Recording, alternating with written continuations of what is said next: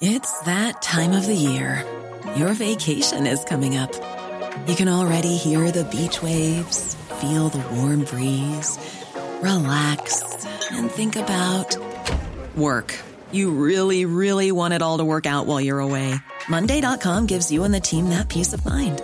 When all work is on one platform and everyone's in sync, things just flow. Wherever you are, tap the banner to go to Monday.com. Hey, I'm Ryan Reynolds. Recently, I asked Mint Mobile's legal team if big wireless companies are allowed to raise prices due to inflation. They said yes. And then when I asked if raising prices technically violates those onerous two-year contracts, they said, what the f*** are you talking about, you insane Hollywood ass f- So to recap, we're cutting the price of Mint Unlimited from $30 a month to just $15 a month. Give it a try at mintmobile.com/switch. $45 up front for 3 months plus taxes and fees. Promo rate for new customers for limited time. Unlimited more than 40 gigabytes per month. Slows full terms at mintmobile.com.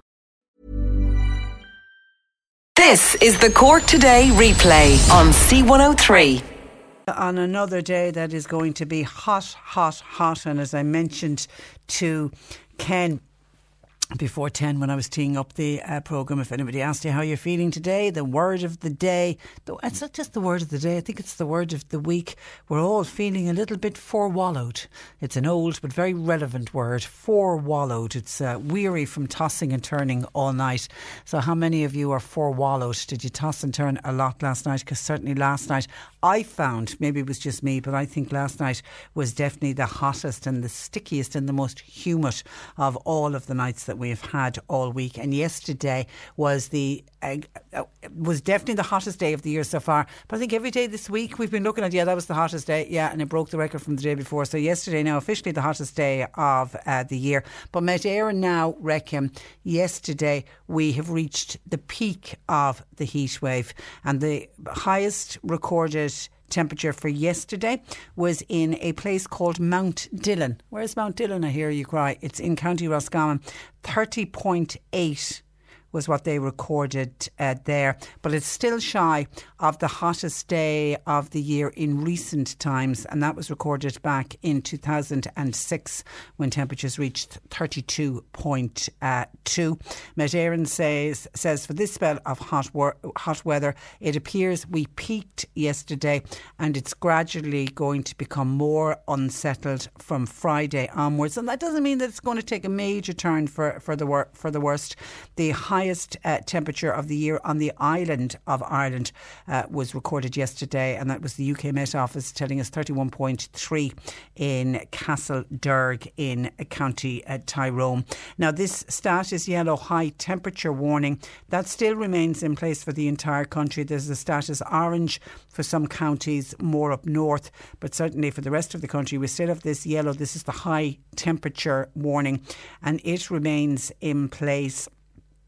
And that's when daytime temperatures exceed 27, go between 27 and 30 degrees. So that remains in place until 9 a.m. tomorrow morning, Friday morning. So it means tonight they're expecting the temperatures to be somewhere between 17 and 20 degrees. Met Éireann says the weekend will not be as hot as the past couple of days, but it's still going to be very warm. We're expecting temperatures to be in the low to mid-20s. I'll take that. And I think people who haven't been able to cope with this extreme weather will certainly be glad to hear that it's going to drop to the low to mid 20s.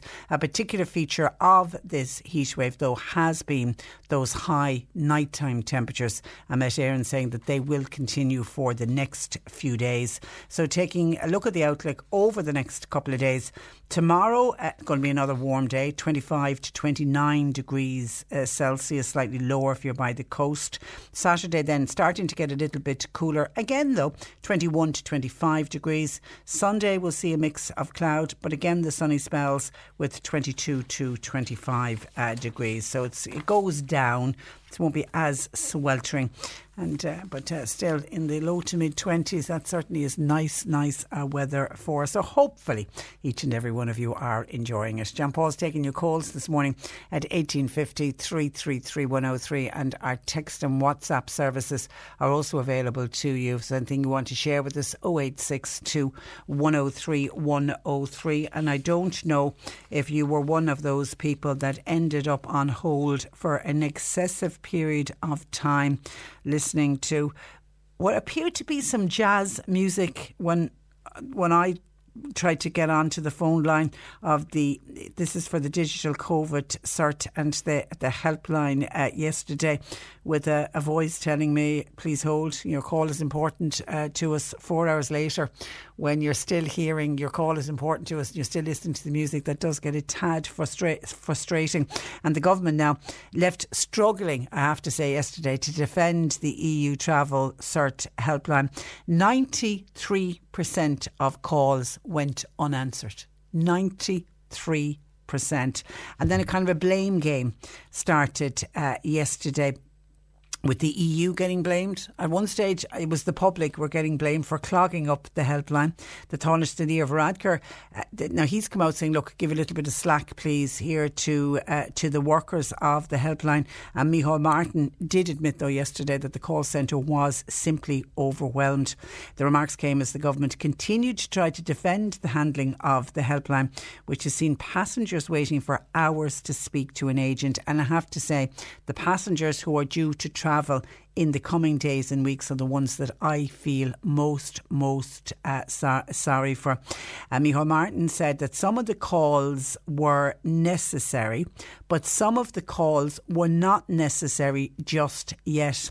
So he went on yesterday to appeal to people. For example, people say who are not due to travel overseas until September, that you don't need to be calling the call centre at the moment. Leo Varadkar said that the staff were dealing with these queries for the first time, because this is a new call centre, this is a new digital COVID certificate, so all the queries are new to them, and because of that, it's taking longer to deal with each of the queries. And he says, I think people need to cut a bit of slack to the workers and give them a little bit more time to get used to doing what they're doing. He said people should only be ringing the helpline if they need to travel and do not have certs, and not to be asking questions about indoor dining. And seemingly for the people, only the 7% of people who did get through, not all of them were queries that they were even able to deal with at the helpline.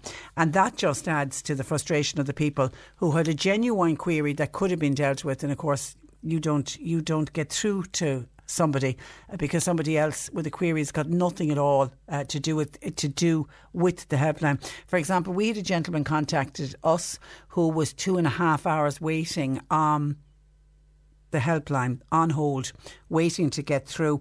And when we asked him what was he on hold for, he said, I want them to put my digital COVID certificate onto my phone. Now, that's not something that the people at the helpline are actually able to do. To put it onto your phone, you need to do that yourself. You need to do that through the COVID tracker app. So that's just an example of one person that we heard about that was on the helpline and really shouldn't have been on the helpline at all. So just 7% of calls were handled over Monday and Tuesday. 40,000 calls came in over the 2 days, with 34,000 of them on Tuesday alone. And Tuesday, of course, was when they put in the second helpline number. Just under 3,000 calls were resolved on Tuesday, and a little over 1,000 queries were handled on Monday. In recent days, some passengers were waiting 5, even 6 hours to speak to an operator. And I suppose, look, if you're travelling, you're planning on travelling in the next week, and you have your flights and your package holiday and everything booked and ready to go, you know you have to have that digital COVID certificate. So you will stay on the phone line for 5 or 6 hours. And I'm sure there's a lot of things you could be doing in that 5 or 6 hours. Now, the Oireachtas Health Committee, they were meeting yesterday, and the Assistant General Secretary of the Department of the Taoiseach, Liz Canavan, she was addressing that Oireachtas Committee yesterday, and she said that the government officials did not anticipate such a high demand. And when I heard that, I was kind of saying, hang on a minute, Liz, you know, we've all been talking about this digital COVID certificate. It got rolled out in the EU on the 1st of July. We weren't rolling it out until the 19th of July. We knew that all of the people who had recovered from COVID-19 would have to contact this helpline. So I don't know if I can accept that as an argument that you didn't anticipate that so many people were going to call. She said, now, Now, she did, fair enough, she did say that many people were contacting the call centre who are not due to travel in the short term, and maybe they should be holding off. But maybe that message wasn't put across properly to people. We just heard that this helpline was open, and if you had recovered from COVID, the only way that you could get your digital COVID certificate was to contact this helpline. So maybe they needed to explain that a little bit more to people. She said those non-urgent calls are adding very significant wait times to all of the calls, and then she says that's preventing the really genuine urgent calls from getting through. She says at the moment we are again urging people to only call the contact centre if you were due to travel, she says, in the next 10 days. OK, so if your travel plans are anything beyond the next 10 days, then hold off. Liz Canavan told TDs and senators that the demand for the call centre is way beyond what they would have anticipated, and that officials were operating on a very tight schedule in trying to roll out the EU digital COVID cert. Passengers who are recovered from the virus were told they have to contact the helpline in order to seek a travel cert. Liz Canavan said a new online form to request travel certs for recovered passengers will be released this week. And can I say, why did somebody not think of that one earlier? The easiest way to do this would be, particularly for the people who have recovered from COVID, do some system where you fill in an online form, give them all of the information that would be requested from you over the phone to somebody at that helpline, and then have a bunch of people processing the certs but doing it from online. How much easier will that make it? TDs and senators also raised the Minister for State Oisin Smith's tweet on Monday. Now, Oisin, as far as I know, Oisin Smith is away on his holidays. I don't exactly know where he is, but I'm sure he was tweeting from his holidays.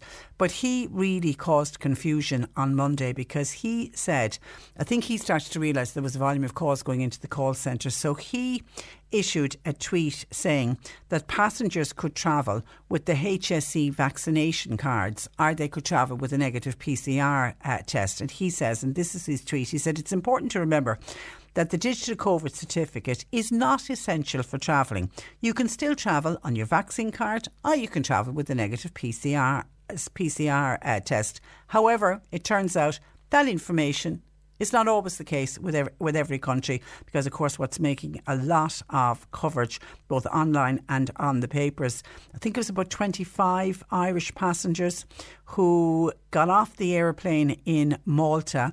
They showed their vaccination cards to prove that they had been vaccinated, and the Maltese official says, you are not coming into this country unless you have your digital COVID certificate. And they were all sent into a quarantine hotel, which, by the way, they had to pay for themselves. They couldn't stay in the hotel or the apartment that they had booked for their holidays to Malta. They were all sent to the recognised quarantine hotel, like what we have here in this country, even though the Maltese one seemed a little bit cheaper. It's €100 a night, but anyway, if you've got to do that for 14 nights, and I'm assuming your holiday is probably not more than 14 days, so there's a lot of hassle with those people over in Malta. And actually, it's one of the things we are going to be covering later on in the programme today. We're going to be speaking with the Travel Agents Association just to let people know that you really need to check all the fine print and the fine details on what are the rules and regulations pertaining to the country that you're going to visit. Because when I heard what happened to the people getting off the plane in Malta, I straight away went on to check, well, what are the restrictions for Malta? And it clearly states that in Malta they will not allow you on holidays unless you have the EU digital COVID certificate, and it says that they will not accept handwritten vaccination certs. And of course that's exactly what our vaccination certs are, because when you went to get your vaccine, the nurse, the doctor, whoever gave you your vaccine filled in the details. They're not accepting that in Malta. And in their defence, Malta have been doing really well in keeping their COVID numbers down. They really depend on tourism. They decided to open back up tourism, and I think they're watching what has happened in Portugal, in Spain, in Ibiza, Mallorca, Menorca, and I suppose they're just kind of thinking, we don't want that to happen here. We don't want to get outbreaks of COVID, and we certainly don't want to bring COVID into this country. So they're doing the very best that they can by having a very strict regime in place. And I think they're right to do that, because like ourselves, they are an island and they're trying to protect their little island. But it didn't help that we had our own minister who was responsible for these digital COVID certificates telling people that they could travel with their HSE vaccine cards, because he obviously didn't realise that that wasn't the case for all countries. Listener says, you don't need one of the digital COVID certificates for travelling. We were never asked once for this. It's another scare tactic. Well, they were only introduced on Monday of this week, so unless you've travelled out of the country and came back in the last few days, I'd be interested to know where did you go. I did hear that some of the airlines are not looking for them, but this is where it gets important. You need to check with the country that you're arriving in, because look what happened to those people who got off the plane in Malta, and somebody's saying, Patricia, how did they get through the airport in Dublin without the certificate, only then to be put into quarantine in Malta when they got there? See, some of the airlines, Ryanair in particular, from Dublin Airport on Monday, we're not looking for the digital COVID certificates because it's not up to the airline to request them. Some airlines will request it. It's when you get off the plane and you arrive in the country. Each country then has their own rules and regulations. That's why it's so important, if you are travelling overseas, that you need to check the rules and the regulations in each individual country, because they differ from country to country. And then another, Maura, one of our listeners, says, morning Patricia, I got what I feel is a useless digital COVID certificate yesterday. It's a piece of paper I'll never use. Now, I have a pity for people who are travelling and want those, but why would you want to travel? You're still living in a pandemic. I'm lucky if I go to the local shop, says Maura. But remember, and we're going to be talking about in a couple of minutes, the reopening of indoor dining. It's looking like the indoor dining, because that's only going to be for vaccinated or people who've recovered. You will be using your digital COVID certificate to get into a local restaurant or a local pub or gastropub or whatever, and we're going to be talking about that in just a moment. But before that, can I say congratulations to SARS Conor McCarthy's minors, who had a good win over neighbours Glen Rovers last night. Well done all. And that comes in from Finbar O'Brien, who is the coaching officer at SARS. Congratulations, lads. John Paul taking your calls, 1850 333 103, text or WhatsApp 0862 103 103. Cork Today on C103. With Sean Cusack Insurance's Kinsale, now part of McCarthy Insurance Group. They don't just talk the talk, they walk the walk. CMIG.ie. Anticipation that indoor hospitality is set to return to our shores the next Monday. What will the rules and the regulations look like? Who can dine and drink indoors? How long can you stay? Just some of the questions being bandied about. Hopefully able to address some of those issues is Michael O'Donovan, Cork Chair of the Vintners Federation of Ireland. Good morning to you, Michael. Good morning, Patricia. And you're very welcome, and I can already hear the excitement in your voice. Is it now for definite that that reopening is occurring on Monday? Yes, look, the President has signed the legislation, the Cabinet approved it yesterday, so from 10:30 on Monday morning, licensed premises can reopen indoors. Okay, what do we know and not know about the guidelines on how indoor hospitality is going to operate? Well, the first thing to say, Patricia, is the guidelines have not been published yet. I was even checking with Dublin there just at 10 o'clock, and at 10 to 10 I checked the Fault Ireland website myself, and they're not published. The last set of guidelines that were published was an update to the guidelines for outdoor hospitality on the 7th of June. They were updated on the 1st of July. But what we do know from, I suppose, what we were told in consultations with government parties was that the indoor dining time, the 1 hour 45 minutes, will be abolished, so people can book a table and there is no time restrictions. Now, I would put a proviso on that if some premises, especially those that are big into food and have a kitchen brigade, they may need to maintain a time limit just to make ends meet if they're limited in capacity. And in fairness, pre-pandemic, I would often have been in a restaurant, and when we booked a table, say, for 7 o'clock, we would be told, you've got to be gone by 9 because we have another booking on that table, and we knew when we booked the table. It's something similar to that. It's something similar to that, exactly. And look, it's not anything new, but I would envisage that it would only be at peak times, i.e. Friday evening, Saturday evening. Potentially it might come into play as well in staycation areas where people will have to try and turn over tables to try and get people through their business. But I would envisage that would be the only scenario that that people might maintain the 1 hour 45 minutes. But for the pub, for your own trade, do you welcome that? Well, for me, not having the time limit absolutely is it's a huge bonus, because look, we're a very small premises. What we are going to do for the first week is maintain our 2 metre social distancing, and just so that we can get back into things, and I suppose get things up and running from Monday. And then on the second week we'll review it, and we might reduce the table spacing to 1 metre. But for the first week we are going to go with the 2 metre like we had last September, and I suppose just for ourselves to get into the swing of things and see how it goes.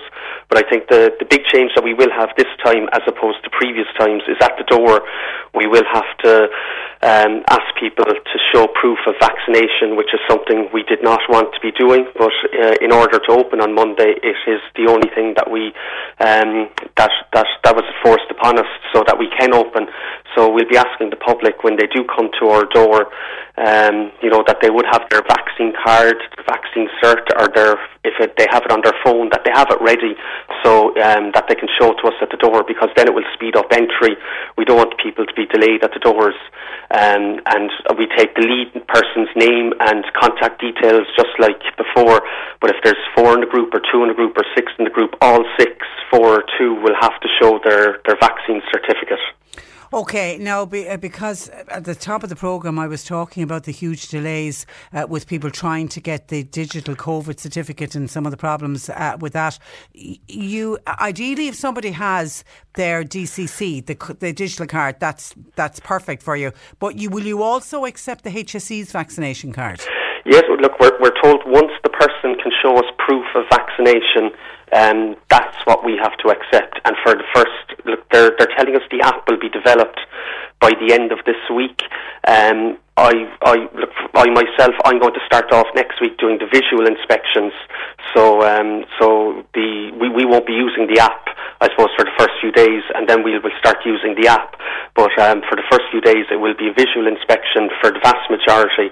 And once you can prove your vaccine, that you're vaccinated, that's all we're asked to check. Will you ask for photographic ID to prove that I am the person that's on my digital COVID certificate? Look, until we see the regulations, look, I haven't heard that that's part of it. We would be very much against having to do that, because that is not our job. Yeah, I mean, you're almost becoming the COVID police, which is not what you're in the business to do. Okay, so there won't be a time limit. Did I hear closing time is going to be earlier, is it? Well, it's going to be the same as last year, 11 p.m. last drinks orders, and everybody must be off the premises for 11:30. And I think, look, one of the disappointing things that we had lobbied for and asked for is music, because it's something I've been inundated with the last 48 hours. Unfortunately, it does look like that there is still going to be no live music or no loud music indoors. But what we are very hopeful, and we're waiting to see the guidelines today, is that if you have outdoor setting, that you may be allowed to use it. But again, until we see the final draft of the guidelines, we have to wait on that. But it is something we did push for, but whether we'll get it or not, we'll have to wait another couple of hours until the guidelines are published. And everybody out by 11:30. Yes. Particularly in the city areas. Does that just throw everybody out onto the street all at the one time, and that can lead in itself into problems? It can, and look, I suppose, Patricia, we have to start off somewhere. This is the starting point that we're coming from on Monday, and we would be hopeful in the coming weeks. Look, the Taoiseach and his team have said we will sit down and review, and that will be one of our points that we'd like to see reviewed in the coming weeks, that closing time might be extended out to normal closing times for different size pubs, what was here before. But look, we have to start here on Monday. This is what they've set out in the rules and regulations, so we have to follow it. And look, I suppose everywhere is operating at a very reduced capacity. Like my capacity now for next Monday will be 32 people. So, like all venues will be down, 50%, 60%, depending on what way they go with their social distancing. So you won't have the huge volume of crowds. That's a good point. Yeah, that's a good point. That you had prior, to say in normal times. John wants to know: will every pub have to have that app to scan the digital COVID certificates? Look, will every pub have to have it? No, because every pub will not be able to have it, because depending on your broadband in your area, it's something that we had to bring to government's attention. If you're in certain areas, your broadband you won't be able to support the app. So that's why there was the two options. You have the visual check with putting a tick in a box on the contact tracing sheet, or you have the app. So some will use the app and some will stay to the paper format. Okay, there's been much talk about good ventilation, Michael. Is there going to be guidelines around ventilation, and will you have to be installing CO2 monitors, for example? Yeah, look, again, it was something that we brought to the attention of the government. We actually our CEO wrote to the Taoiseach about 12 months ago about ventilation. It only came to the discussions last week, really, to be honest. And look, I suppose we're lucky in where we are now, the end of July, going into August. The weather hopefully will stay fine as it is at the moment. So everybody will have doors and windows open, so there will be a true flow of air. So it won't be an issue right now. It's when weather, I suppose, changes when we get September, October. But look, will it be in the guidelines? We're not 100% sure yet if there'll be a requirement for CO2 monitors. I've installed the CO2 monitor here myself. I got it in a hardware store yesterday. They were 50 odd euros to install it, just to check the air. So look, it'll give, I suppose, customers peace of mind. Absolutely. If we have those. Absolutely. But will they be in the regulations? We have to wait and see. Yeah, you just can't, because I know we did an interview on it with a professor from UCC last week, and you just keep an eye and then just throw open the doors and windows, and then you're back. It's a great idea. But where we are right now, like I'm standing here in my bar right now, I have the front door is closed, but I have the front windows open, I have the back door open, I have the side door open, and it's still warm in here. I'm on my own. So everyone will have the windows and doors open for the next couple of weeks. They will indeed. And of course the hope, Michael, is that once you open, you will remain open, and we will never again have to do these interviews about the closure of indoor hospitality. Well, that is the hope, and to be fair, the government have said that once they open something, they hope not to go back, and that's what we'll be striving for, to be quite honest. So a few frantic few days getting everything, have you the orders in and getting everything ready? Yeah, look, everything is in place now, and I'm here, I suppose, dusting and cleaning the place and getting it ready, and I hope to be ready by this evening, really, because I said to my wife and kids, we've never done the Mizzen walk, and we hope to do it tomorrow, so to get cleared ahead for a day or two before we come back in here Sunday then and do a final prep, I suppose, and run through, and then we'll be ready to open the doors Monday. Well done. Well, best of luck with it, Michael. We'll speak again, but in the meantime, thank you for taking time out to talk to us. No problem. Thank you. Good morning to you. Bye-bye. That is Michael O'Donovan, who is Cork Chair of the Vintners Federation of Ireland, and of course owner of the Castle Bar in the city. Larry in Douglas says he's actually in favour of all the bars closing early. Last orders at 11, everybody out by 11:30. He says, has anybody else noticed less hassle on our streets since the bars closed earlier? So he really doesn't have an issue with that. 1850 333 103. John Paul taking your calls. Text or WhatsApp 0862 103 103. Cork Today on C103 with Sean Cusack Insurance's Kinsale, now part of McCarthy Insurance Group. For motor, home, business, farm, life and health insurance, cmig.ie. A national fundraising drive to raise vital funds for the Irish Lung Fibrosis Association is currently underway, with people asked to donate through a justgiving.com campaign. To chat about the condition, I'm joined by Liam Galvin, who is a volunteer with the Irish Lung Fibrosis Association. Good morning to you, Liam. Good morning, Patricia. Well, you're very welcome to the programme. I suppose, can you start by outlining what is lung fibrosis? Yeah, it's a relatively rare disease. It causes lung scarring, so that's very much in the news with COVID-19, because a lot of people get lung scarring from COVID, but there's no known cause for it. It's not due to anything, so it's rare. very chronic. It's more serious than most cancers, but it's relatively unknown. No one's really heard of it. How common, when you say it's rare, how many people in Ireland will be diagnosed with it? It's roughly about 1,000 a year, and with a life expectancy of about 2 to 3 years. Goodness. And is it hereditary? It's not. Some families might be more prone to it. So out of every 100 people who get it, 10 people might be related, but it doesn't classify as hereditary or genetic because so many people aren't related. And can people of any age group get diagnosed with it? Yes, basically. It's most common to be diagnosed after you're 50, so it tends to affect the older population. And you say from diagnosis, a life expectancy of 2 to 3 years? Yeah, fortunately, that's slightly better now because there are treatments what slow down the disease, but it varies. But yes, so other than pancreatic cancer is probably has the highest mortality rates of most common diseases or rare diseases. And you know so much about it because you've lived with it through your beautiful wife, Phil.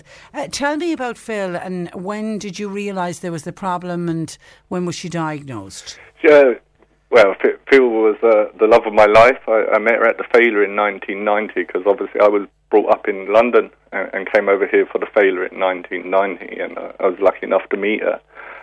We've had a charmed life here in Furless until about 2012 when she was diagnosed. But we had heard of the disease before because unfortunately in 2009 one of her brothers was diagnosed with it, and then one of her sisters, and Phil was the third one to be diagnosed, and she lived for 2 years after diagnosis. So as soon as she heard the news, she knew what was ahead? She did, yeah, because she was actually diagnosed in between her brother and sister's funeral. So she knew in between their funerals that she had it, and we knew what was ahead. Tough. That is tough. And what was her quality of life for those 2 years? She worked. She had studied psychology, and we both worked with children and adults with special needs. So she continued working until just about 6 months before she passed away because she wanted to sort of stay as normal as possible. Exercise is very good for you, and obviously when you're facing a terminal illness, anxiety is a big issue. So she wanted to keep as normal as possible. Plus for our children, she just wanted to be the fun-loving mum. But yeah, towards the end, she would need oxygen, wouldn't be able to walk very far. We had to have a stair lift installed, that sort of thing. And what age was she when she passed away? 56. Goodness me, may she rest in peace. That is truly, truly shocking. And even though, Phil no longer with us, Aleem, you decided to stay involved with the association. Yeah, because they'd been so helpful. I remember two of the patients who we first met was through ILFA, and they gave us a lot of advice. Pam Martin, who's actually organising this fundraiser, and a man from Cork, Pat Casey, he was from Crosshaven. He was a patient as well, and by meeting other patients and from the information that the association gave us, we were able to cope better with what was ahead of us, and they also gave us good advice about stair lifts, the practicalities. So yeah.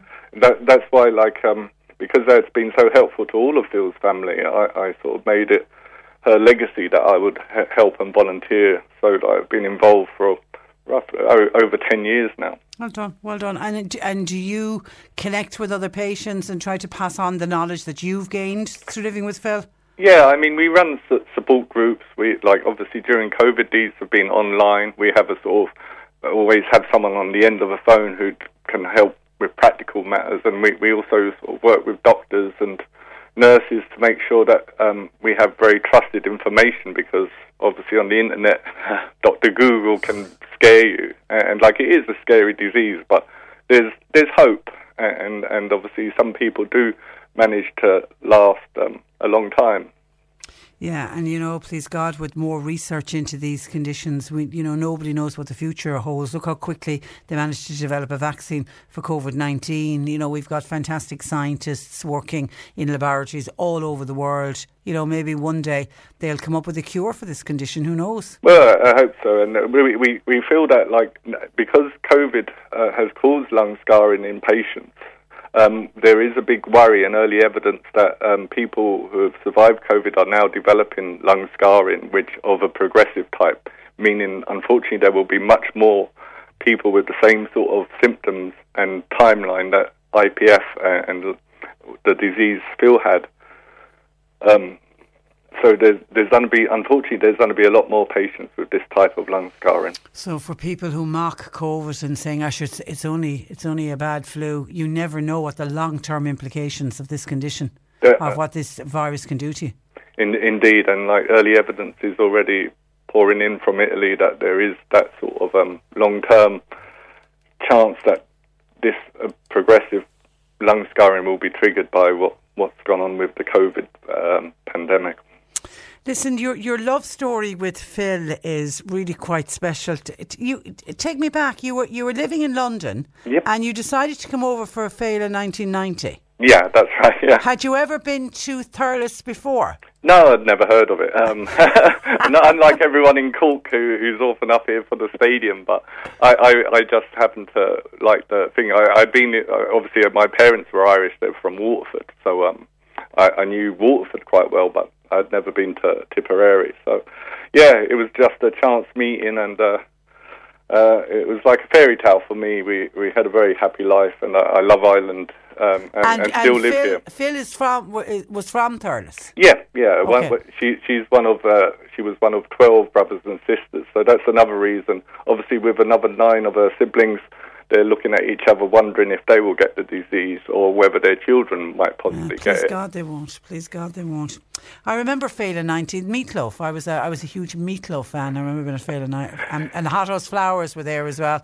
Okay, and I just love the fact that you met and fell in love, and that was it. And how quickly did you come back to Thurles then and decide to stay there forever? Well, back in the day, I was corresponding by letter most of the time, but I came back for all of the failures, and even though I spent a good bit of time here, I finally moved over permanently in '94. So we were back in a long distance relationship, I suppose, for the first couple of years. Then it became semi-permanent, and then totally permanent. Then in '94. And she never thought about going over to you in London. That was never an option. No. Well, we later on, when my father was actually ill, we did spend 2 years in London. And we went over there and worked there and cared for him. But then, we settled back here, and I've been very happy here in Thurles. So Thurles now is home for Liam Galvin. Afraid so, yep. Okay. Final. Well done. Well done. And listen, people can donate to the Lung Fibrosis Association. There is a Just Giving page, isn't there? There is. JustGiving.com. And what we're really hoping for, because we're all volunteers, we've come up with this, or Pan Martin came up with this idea of a book drive. So that's taking place in Cork this Sunday.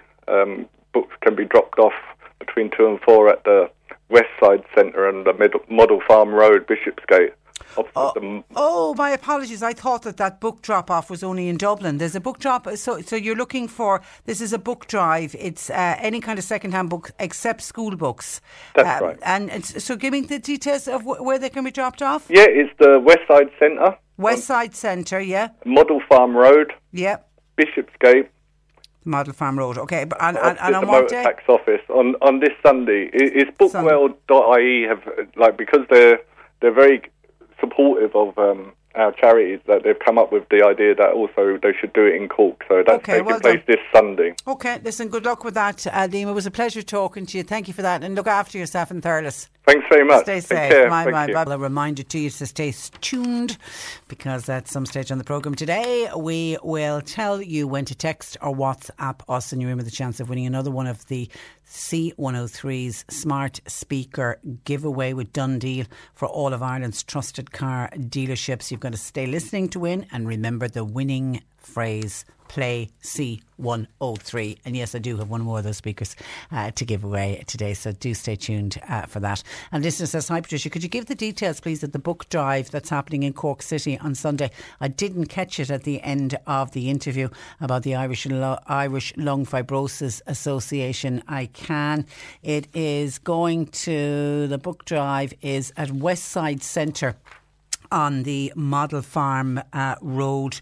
It's a fundraising book drive, and they are looking for all books except for school books that have been generally used and are in good condition. So you can drop them off Sunday morning, I'm sure. He said, I think it was morning time. I'll get confirmation. I'll get John Paul to get confirmation on the time, but I'm sure it was morning time. But anyway, it's the Westside Centre on the Model Farm Road in the city. If you have any books that you would like to drop off, second-hand books, and it's going to be used to raise funds for the Irish Lung Fibrosis Association. Some of your other texts coming in to us. Patricia, this is from Maureen. Can you help me please? If you've received your vaccination at the pharmacy, by which means will you receive your digital COVID certificate? I'm just asking because we're going to a hotel in a couple of weeks, and I'm wondering if hotels and pubs and restaurants will accept the vaccination card that we received at the pharmacy on the day if I don't have my digital COVID certificate. Well, Maureen, I've heard of people who got vaccinations in the pharmacy. I've heard of some who've received them by post, and I've heard of others who received it by email. So keep a lookout for your email. If you gave an email, then there is a possibility you get it by email, but a number of people didn't give any email details, and therefore they are being posted out. Now, we're waiting on the official guidelines which should be issued at some stage today about indoor hospitality. I did ask Michael O'Donovan of the Vintners Federation, would people have to have an EU digital COVID certificate, bearing in mind that not everybody will have. Everyone's entitled to go in either vaccinated or people who have recovered from COVID-19 in the last 180 days. Not everybody will have one of these certs, so it's going to create a little bit of a problem. My instinct would tell me that yes, they will allow people to bring in their HSE vaccination card, but we're going to have to wait until the official guidelines come out. But as to going into the hotel where you're staying, you certainly don't need it for that, because hotels still are allowed to have people vaccinated and unvaccinated. If you're booked into a hotel, you're booked into a hotel. It doesn't matter your vaccination status, and that will be the same obviously for the indoor dining at the hotel where you're staying. But I know if you're staying in a hotel for a few days, you might want to wander around and do indoor dining or go into a pub in the area. My gut will tell me that your vaccination card will do, but let's wait and see what the guidelines are. And when you think of the problems that they're having trying to issue these certs at the moment, I'm assuming that the government are going to do everything to make it as easy as possible for hospitality. So I would imagine that they will come out at some stage today and say that your vaccination card will do instead. But as soon as we get further details on that, Maureen, certainly we'll bring it to you. John in Carrigaline says, Patricia, I think it's a great idea that they're going to be closing all the pubs, drinking up time at 11, everybody out at 11:30. John in Carrigaline feels that this should continue well into the future. Everyone can see that there's less hassle on the streets and less people fighting. John says the day of the nightclubs should now be long gone. After all, says John, a little bit sarcastically, all drinking is essential business in Ireland. Wouldn't we be lost without it? So John is somebody saying no more nightclubs, leave everybody home at 11:30. And then on the reading of the COVID digital certificates and what will pubs do if they don't have the app. Now Michael says he doesn't reckon that it's going to be essential that everybody has the app. In local pubs they can visually look at the cert to make sure that, and they'll know a lot of the people as well, that the person has the certificate. Somebody says that, well, the pub, and we also, he said that when they were in negotiations about this, they pointed out that people in rural areas don't always have broadband and apps mightn't always work for publicans and for restaurateurs. Somebody says, hi, the pub that I go to, you have to go out the pub door, you have to go up the hill and then wait to try to get a signal if you want to make a call on your mobile phone. And you know something, if you're visiting pubs like that, I remember being in Schull a number of years ago, and when we arrived into the pub in Schull, we discovered that none of our mobile phones worked. And you know, it was fantastic. Everyone just put their phone down. You couldn't get a call from anyone. It was great. But yet that is going to be a problem in a number of rural areas if there's an app that does need internet connection. But Dennis then says, if you switch off the Wi-Fi and data on your phone and open up the HSE tracker app and wait 10 seconds for it to load, then you can go and scan the digital COVID certificate's QR code, and it will still scan. No internet or broadband connection required. Presumably the restaurants using the app to be released next week will not require any internet connection. I think, Dennis, that's slightly different to loading the QR code onto your phone as opposed to an app where somebody's got to read the information on it. I'm assuming, from what I can gather, the app that's been worked on, you definitely do need to have a broadband connection. I think what you're talking about is somebody actually scanning it onto their own app. That's very different to the information that the bars and the hotels and the publicans in actually reading the QR code, because it's one of the reasons that they've said in hospitality that they can either go with the app or they can use a visual inspection instead. Morning, Patricia. I'm just wondering, with these new rules around indoor dining, they'll probably work out well in urban areas where you have a passing trade. But in my experience, the normal small country pub where everybody knows everyone, I doubt the publican is going to be turning away a person that they have known all of their lives if they don't have their vaccination cert with them. This is just my opinion, but I think we all know that there are some establishments that are allowing the locals in to drink at the bar, and that's happening already, says a texter. West Cork listener says, I've zero interest in eating indoors. If it's raining, I'll simply stay home. I have my digital COVID certificate. I am fully vaccinated, but I've no intention of eating in a restaurant or pub at the moment, says a West Cork listener. And you're not on your own. There are other people as well still quite nervous. We still have a pandemic. We are now officially, didn't the Taoiseach, or was it the Taoiseach yesterday said, we're now officially into a fourth wave. They're expecting figures could go to 4,000 cases a day. So there's still a danger out there. We know that even people who are fully vaccinated can still pick up COVID-19, even though thankfully it's looking like people don't get sick, or people don't even realise that they even have COVID-19 in many cases. But so people are making that decision. And listen to that West Cork listener, you're not on your own. I've heard experts, I've heard immunologists, when they were asked, would you take you and your family and would you go off on indoor dining, and they said no, they would prefer to eat outside. And we've all been told eating outside is much better, and the key to it all is ventilation. Hi Patricia, do you know, does the name on the COVID digital certificate have to be exactly the same as the name on your passport? There are 2 Christian names on my passport, but there's only one name on my digital COVID certificate. We were trying to get the definite answer on that last week, because we had a number of people who were in a much worse dilemma than you, that at least you've got one name that matches your passport. We've got people who've got completely different names. Ted was the one that springs to mind. A gentleman called Ted, his doctor knows him as Ted, so his COVID certificate says Ted, whatever his surname is, and his passport is Timothy. 2 completely different names.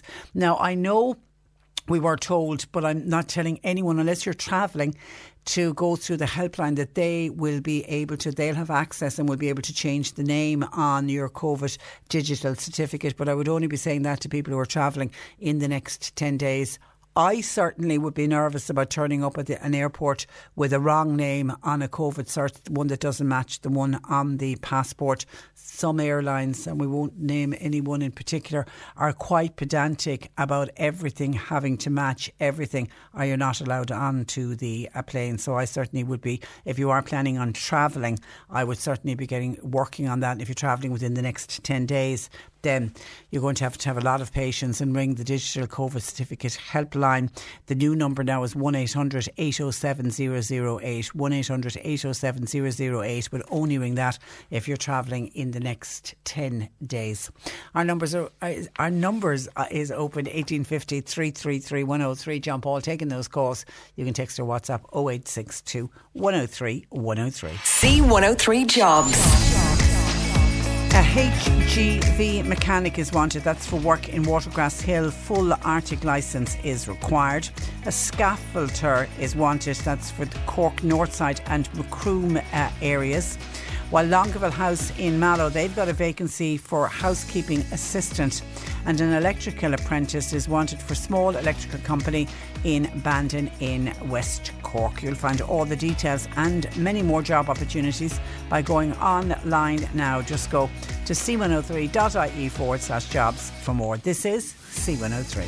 Cork Today on C103. With Sean Cusack Insurance's Kinsale, now part of McCarthy Insurance Group. They don't just talk the talk, they walk the walk. CMIG.ie. Now, Monday last was hailed as a day of hope by the Irish Aviation Authority as tight restrictions on international travel were finally eased, to try to find out what sort of an uptake there has been on foreign holidays. I'm joined by Pat Dawson, who is Chief Executive of the Irish Travel Agents Association. Good morning to you, Pat. Good morning, Tricia. And you're welcome to the programme. Now, I know we are nowhere near pre-pandemic levels of travel for this time of the year, but what sort of an uptake are your members seeing?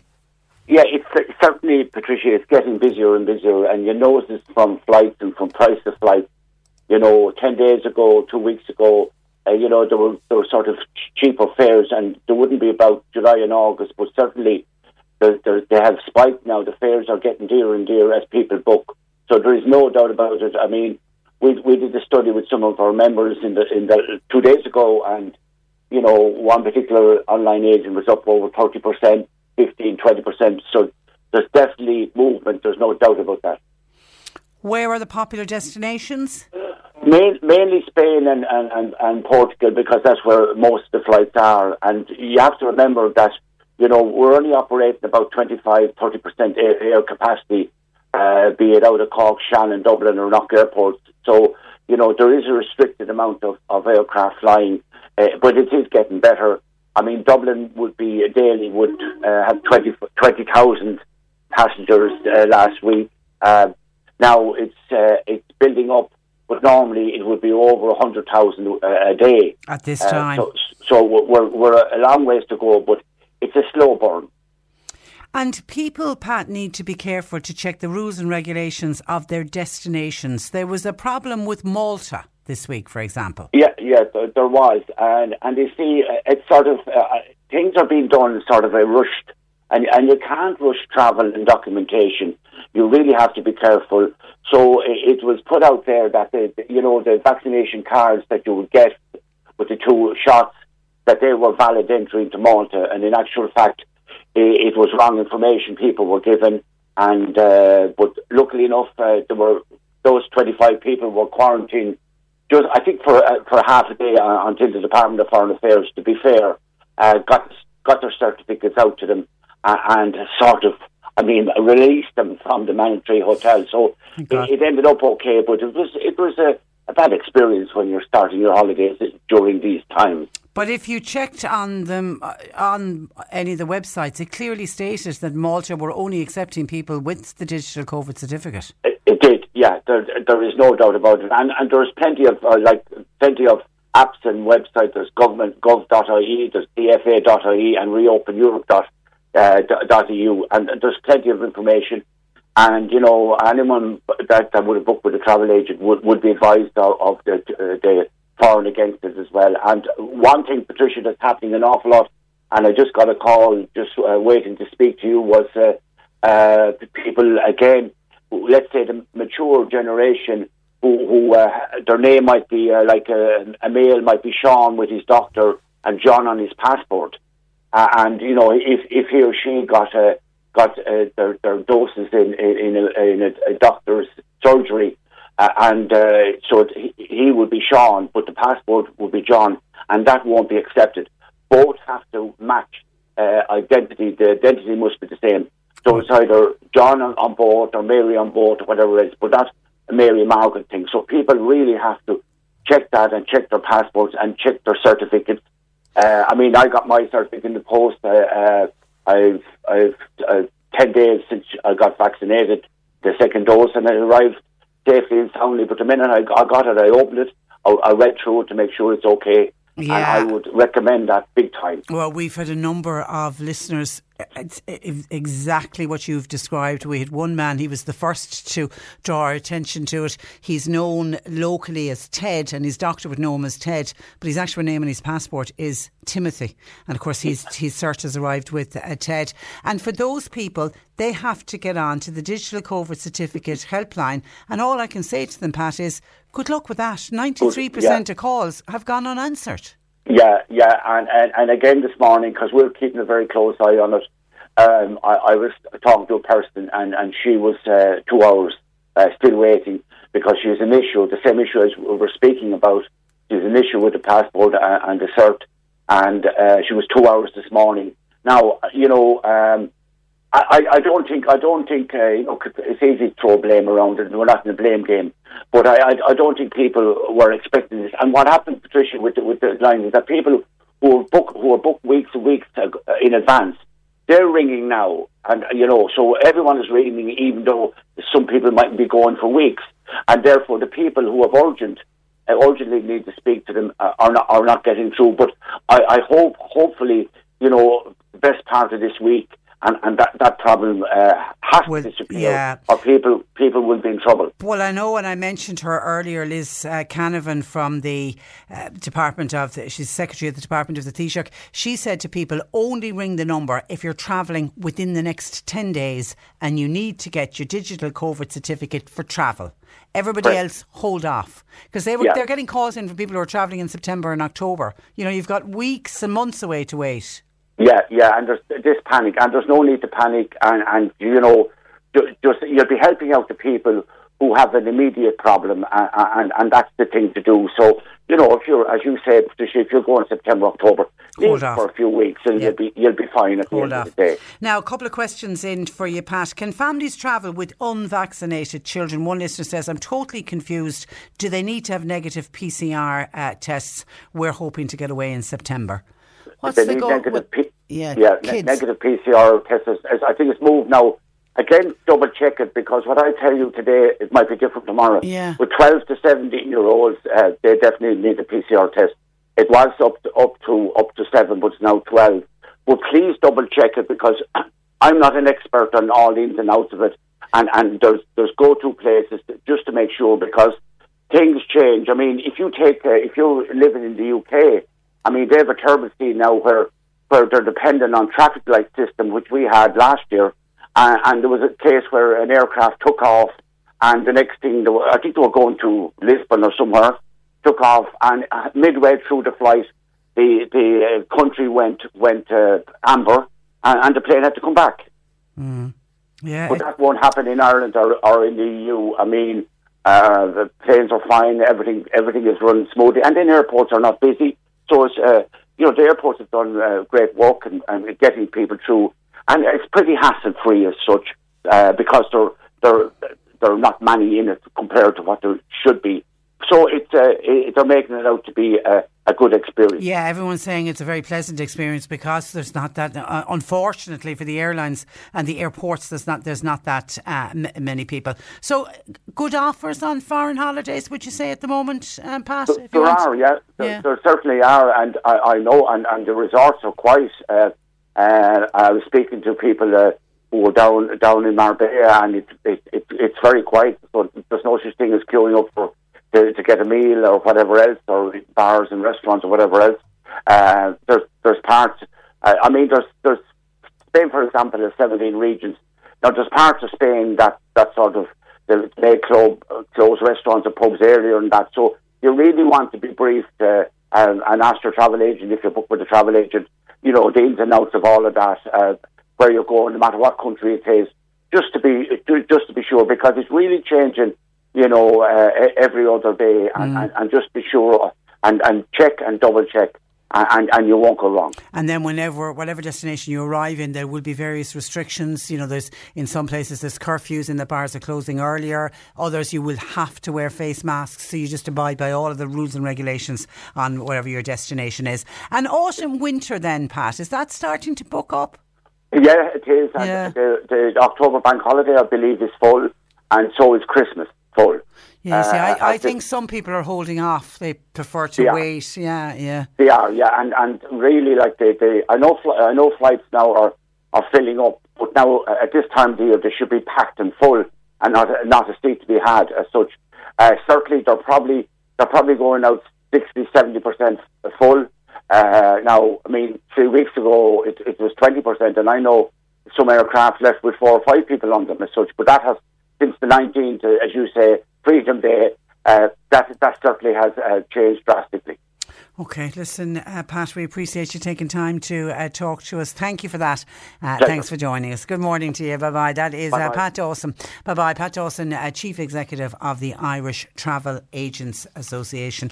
And I know lots of people, some people book with travel agents, other people like to book holidays themselves. But I think with so much uncertainty around travel, that is the one advantage if you book with a travel agent and something goes wrong when you're away or you're about to go away, you do have some kind of a fallback, and they are fantastic if something, God forbid, does go wrong in helping to sort out their customers.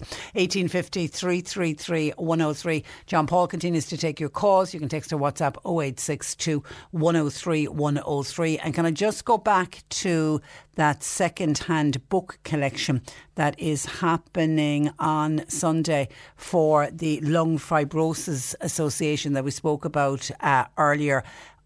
Any second-hand book in good condition, and lots of people, it seems, have second-hand books lying around the house, because I think some charity shops, I don't know if it's still the case now, but at the beginning of the pandemic, some charity shops stopped accepting books. No, not all, but some did, and therefore there was others had lots and lots of books. And then you've got people who read an awful lot during the pandemic and have ended up their houses are nearly full of second-hand books. And I think books are one of those things, they're great things to pass on and spread the love and pass it on to somebody else, particularly if you've really enjoyed a book. I love to give books away. I've very few books that I've actually held on to for that very reason. I just love to spread the love of a book, and if I've really enjoyed it, I want somebody else to enjoy it too, so I never have any problem passing on books. Anyway, there's this collection of second-hand books, the West Side Centre on the Model Farm Road in Bishopstown. It's right opposite the motor tax office. If you know where the motor tax office is, right opposite that, the West Side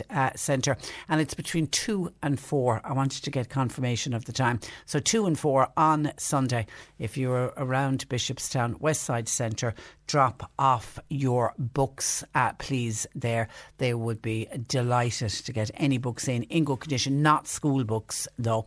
And then we've had a couple of calls in, and I was waiting for this to happen, about Elton John. You know, the Elton John tickets went on sale this morning. Now, I'll have to get an update from John Paul. I'm assuming they're all gone at this stage. They went on sale at 9 o'clock this morning because Elton John is only doing, this is his goodbye concert, and he's only doing one concert in Ireland, and he's picked us here in Cork, which is fantastic, and everybody's very excited about that. But the tickets went on sale, and when we announced that the tickets were going to be on sale this day, when we did it last week, people were saying, do we know how much the tickets were? And I had no idea. I couldn't get any confirmation on how much the tickets were, and so I'm assuming people only found out when they went online this morning to Ticketmaster to purchase the tickets. But it seems the tickets to Elton John are a little bit on the expensive side. Gareth in Carrigtwohill was the first to contact us. He describes himself as a huge fan of Elton John, and he saw him before live in the Marquee, really enjoyed the concert. He was all set and ready to go online, or was online this morning. He said kind of shocked at the price of the Páirc Uí Chaoimh tickets. He's wondering, is it because of COVID regulations that it's costing much more to run? This concert isn't happening until it's around Patrick's Day, isn't it, of next year? It's 2022. I don't think it's got anything to do with COVID restrictions. Anyway, the price of the tickets for Elton John, the standing tickets, €199 each. So bones of, why didn't they just round it off to €200? So €200, say, for the standing ticket. And then for the seated tickets, what they're calling VIP packages, but I can't find out what a VIP package is. Does that just mean it's a seat? Anyway, they go up to €325, but the pitch side standing tickets, €199 for Elton John. And I suppose if you're an Elton John fan, you'll pay it. But we've had a couple of people on this morning who thought that was a little bit on the expensive side.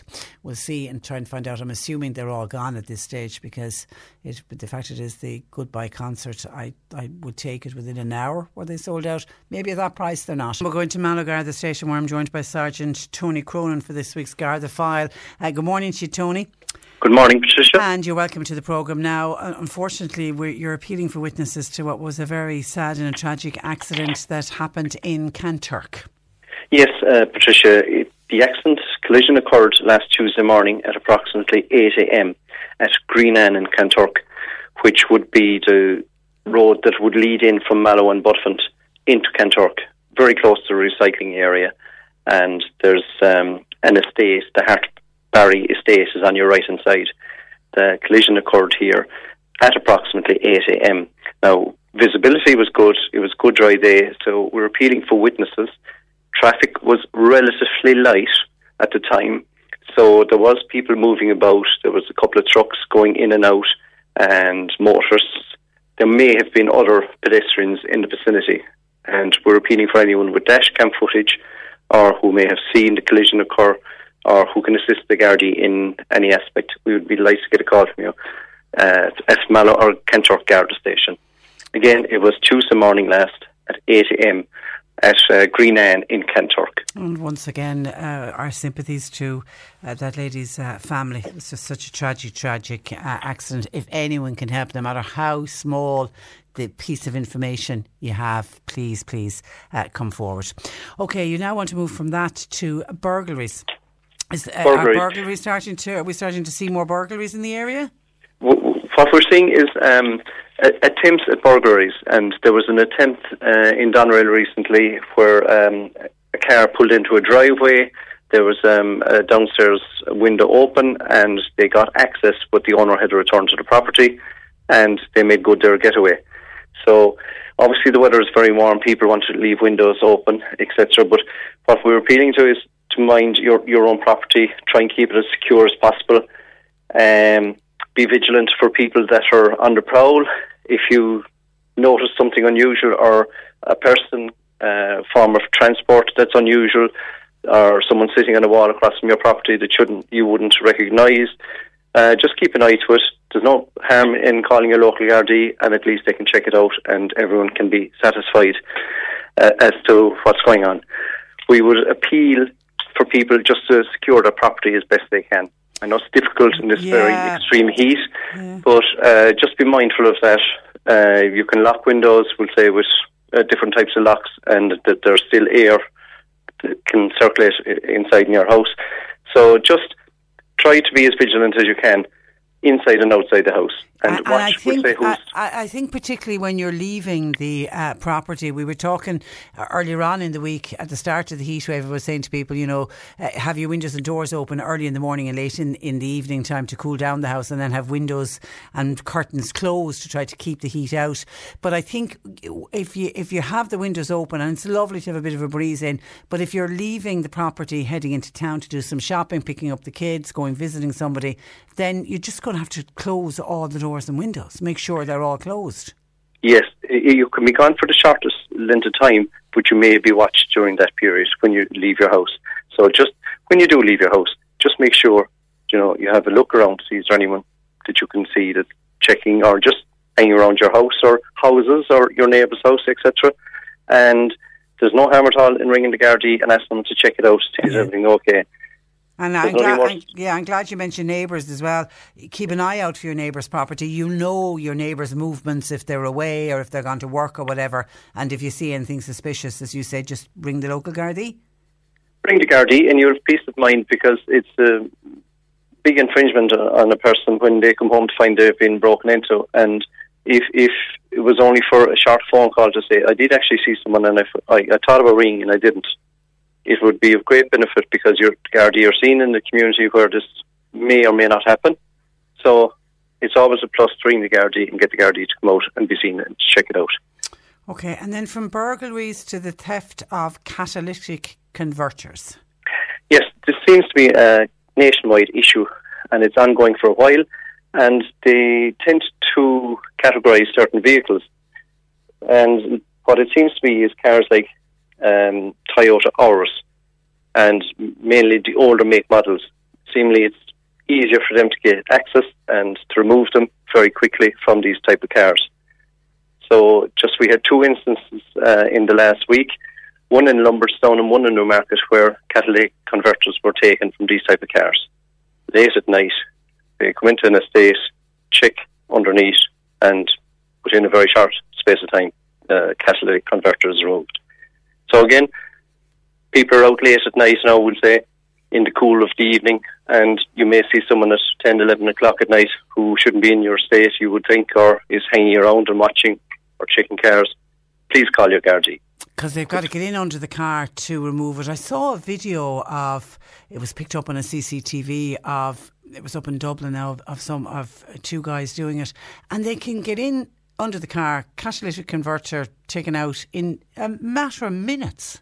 It's a very quick little operation that they have, and within a minute I'd say that they're in and out. It's very, very quick. And just, again, it's certain vehicles, they're the older type of models that they're going for, especially in the Toyota Auris as we see at the moment. That could change again. But you will find vehicles that will be in your area that wouldn't be legit. You may not know that, but there's no harm in ringing the local Gardaí. A lot of the instances that we're talking about here now, there's false plates being used on these cars, like the incident in Doneraile, where there was an attempted burglary, etc. They're using false plates, but at least if the guards get a description of the car, it's an Audi A4, it's silver in colour, it's a great benefit, because obviously the plates may be changing in the following day. But we would just like to get as much assistance from the public in relation to these type of events, and it's a great incentive for the community to see the guards out there being active in these areas. They may be country areas, they may be in the States, wherever, but it's a good manner of policing for the public to be getting the Gardaí to come to these type of incidents. They may be totally innocent, but at least it helps the community. Okay, well done. And just on road safety and keeping everybody safe on the roads, I mean, people have been out and about and enjoying the fine weather. It's been great. Now, it's looking like there will be some rain towards the weekend. You also have to be careful after a long dry spell when we do get some rain for driving. Yes. Well, what tends to happen is people may not have checked items like their tyres in their car. They may have worn a good bit in the last couple of months. And then when you get the wet weather that we have, it takes that bit longer for your car to come to a stop when you press your brakes, or if you have to press your brakes sharply, it'll take longer. So check your vehicles and be mindful that there are other road users, and they're not all motorists, just pedestrians, cyclists. There's tractor drivers. We've plenty of tractor drivers out there at the moment in the silage and the hay season, so to be mindful of that. And especially in country roads, because a tractor has to pull out maybe 7 or 8 feet out onto the road before the driver can actually view the actual road. So just be mindful, please, of other people. You may think you're the only person on the road, but please be mindful that there are potentially other people on the road as well. Okay, let's try and keep everybody safe. All right, listen, Tony, thank you for that, and thanks for joining us on the programme. Thank you. Good morning to you. That is Sergeant Tony Cronin from Mallow Garda Station. And just on the Elton John tickets that I mentioned, that we had a couple of calls in from people saying how expensive the Elton John tickets were, and Gareth in Carricktool in particular was saying $199 for the standing tickets. Well, Gareth is wrong, because Fiona was on to say they are premium ticket prices. The general standing tickets were €103.15. Now that sounds more like concert prices, and that actually even included the booking fee. Fiona said Gareth must have picked the wrong option for tickets. Fiona said I was one of the lucky ones, managed to get tickets earlier today. Okay, so the general standing tickets for the Elton John €103.15, including the booking fee. Enjoy, Fiona. It sounds like you're a bit of an Elton John fan. People are not impressed about the cost of the Elton John tickets, even at the €103, which were the cheaper tickets. The other prices we called out were the premium tickets. Helen in Fairhill said, even at €103, very expensive to be standing at a concert. I'm not sure where they think people can afford this kind of money. Many people lost their jobs over the last 2 years. Charlie says, concert tickets are going up and up in price all of the time. We're just going to have to get used to paying high prices if we want to attend a concert. And someone else says, who's got €100 to burn on a concert? And you're standing for how many hours? We love Elton John, but we'll stick with a CD in our player and a comfy sofa. That would be perfect for us, says a texter. OK, I need to take a break. We have news at 12 on the way. We'll be giving away a smart speaker in the next hour. We'll be taking your pet questions. Jane will be taking those, and we'll be finding out about Bantry Basketball Club and their latest sponsor. Cork Today on C103. With Sean Cusack Insurance's Kinsale, now part of McCarthy Insurance Group. Want great advice? You know who to talk to. CMIG.ie. You're listening to Cork Today on replay. Phone and text lines are currently closed. OK, before I do that, I want to go to a couple of texts that are in. There's a couple of texts come in to do with the digital COVID certificate. Mary says, hi Patricia, I had my vaccine done at my GP surgery back in May and I haven't received my vaccination certificate yet. Do I need to ring the digital COVID certificate helpline? You do, but I would only be ringing them, Mary, if you are travelling outside of the country, going on a foreign trip within the next 10 days because of the volume of calls at the moment. That's the advice that they're giving out, because only 7% of calls, 93% of calls over the last 2 days were not answered. So I would be telling you to pick up the line and start ringing, and you could be on the line for 4 hours and you still mightn't even get through unless you absolutely need your digital COVID certificate for travel. Now, we're waiting on the guidelines to come out from the hospitality sector, but I have a feeling what they're going to do there is they're going to allow people to use their vaccination cards, but hold off on that. Now, if they turn around and say that people have to have their digital vaccination, their digital COVID certs in order to do hospitality, then I think they're going to have a major problem on their hand. But at the moment, Mary, that's the advice, because certainly if you had your vaccine done in May, and now I don't know if that was, I'm assuming that's your second, you're fully vaccinated since May, certainly you should have been receiving it by post. Check, I don't know if your postman has come today, may arrive tomorrow. We were told on Tuesday that the revenue were sending out the last of the backlog, the ones that had been done up to when they started issuing the certs, which was almost 1 million certs. They were saying that those ones are gone. Now they're still issuing certs for people, and they will continue to post certs out for people who, after, you know, since say the month of July, started getting their second dose. They'll still continue to send those, but there was about 1 million who had already fully vaccinated that they need to send it out, so you should have received it by post. Now I don't know, at your GP practice, did you also give an email address? Because the amount of people that have contacted us to say that they didn't get their cert, and when we said, did you check your email? No, nothing in my email box. Did you check your spam? Some of them, and I don't know why this is happening, but some of them are being bounced into people's spam accounts instead of into their main email. So check that as well, Mary. But hold off. If you don't need it for travel, I would hold off until things calm down a little bit, and then you can ring that number and you should be able to get, please God, sorted out then. And then someone else says, Patricia, on the digital COVID certificate that we got in the post, should they be laminated? No, we've been 100% told do not laminate the ones that come in the post. It's because of the QR code. They're fearful that if you laminate it, then when you try to read the QR code mightn't read properly, and that's certainly going to be important if for travel, where they're going to be, it'll be run through a scanner. So no, don't laminate it. Now I know other people are saying it's only a piece of paper, and what happens, you know, the piece of paper could get tatty and all of that. Tell you what I've done personally, I photocopied them, so I've got a few copies of all of our digital COVID certificates, so that when I go out, because they are, at the end of the day, they are a piece of paper, and if we are going to be using them to get in and out of indoor dining or going in for a drink or whatever, they will get a bit tatty. So that's what I've done. I've actually just have a couple of copies of them. 1850 333 103. And just a final WhatsApp here in from a listener to say, Patricia, at the moment I'm in Clonmel at the railway station. Can you please tell me why the railway station is all closed up? I'm waiting on driving lessons. There's nowhere to sit down and have a cuppa, and I can't sit down out. There's nowhere I can sit out of the shade. It's unbelievable. The seats are very dirty, so we can't sit there. Never seen anything like it, especially outside of a railway station.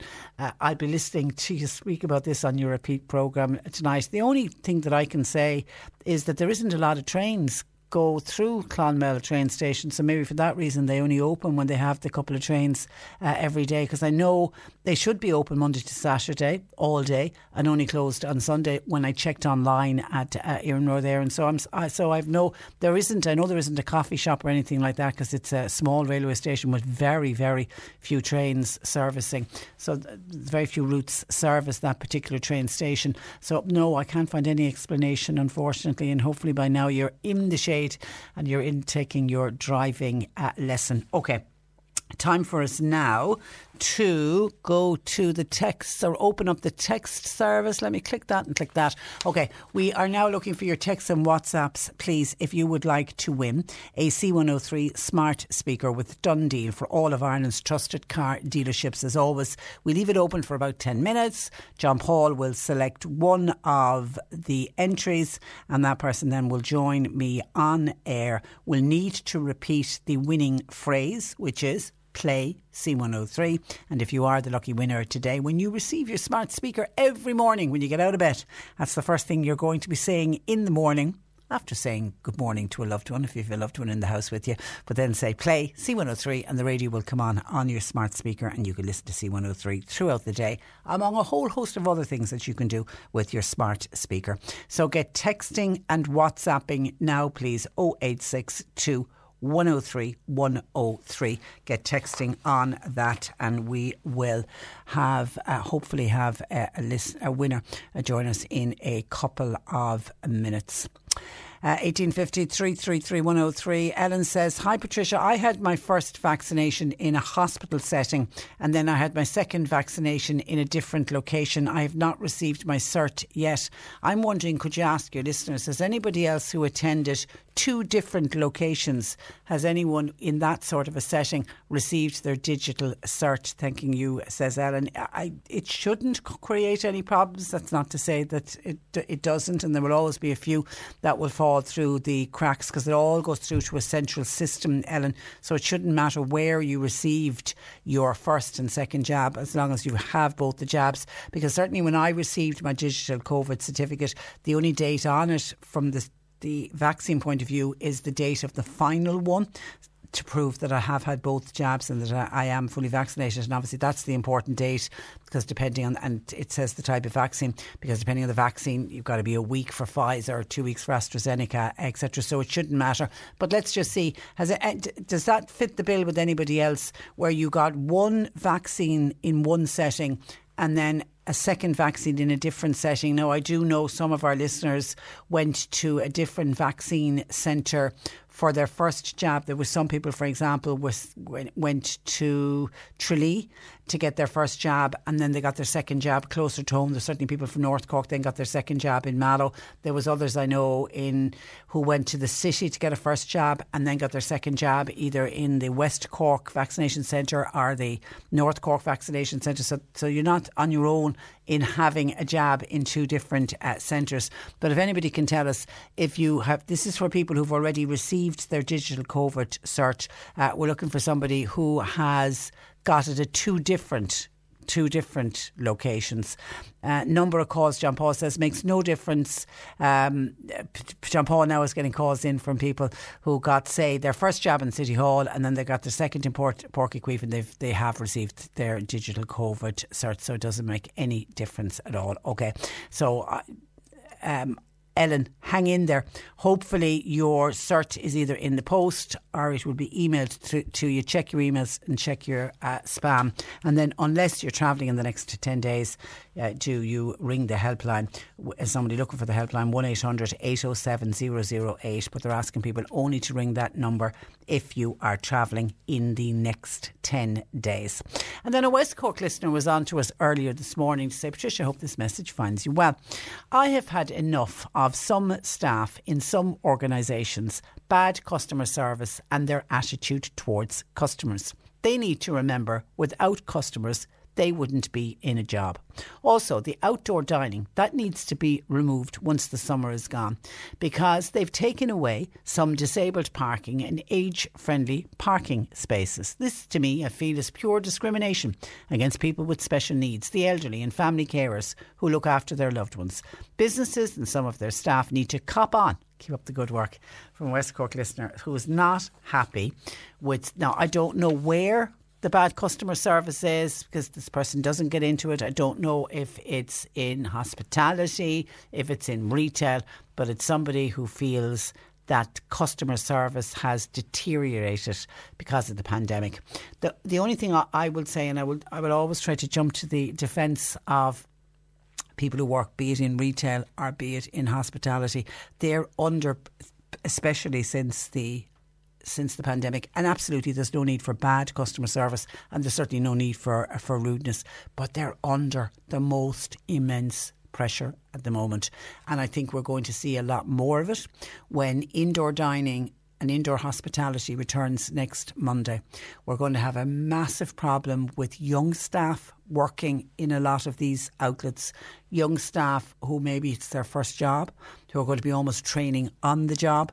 And I think it's going to be a very tricky and a difficult time, particularly when it comes to customer service. People are going to be trying to do the best that they can, and then you're going to have people getting annoyed and frustrated because orders are getting mixed up, or food isn't arriving on time, or people are waiting excessive periods of time to be served, and we're all just going to have to be a little bit patient. And I spotted during the week a piece in the Examiner, and it was to do with the operators of Kate Carney's Cottage. You know, the wonderful Kate Carney's Cottage at the Gap of Dunloe. Anyone's been to the Gap of Dunloe in County Kerry, I take it, will have had maybe a pint or a cup of coffee. I had a lovely lunch there a couple of years ago. We had some visitors home from England and we took them to see Kate Carney's Cottage at the Gap of Dunloe and spent a lovely afternoon there.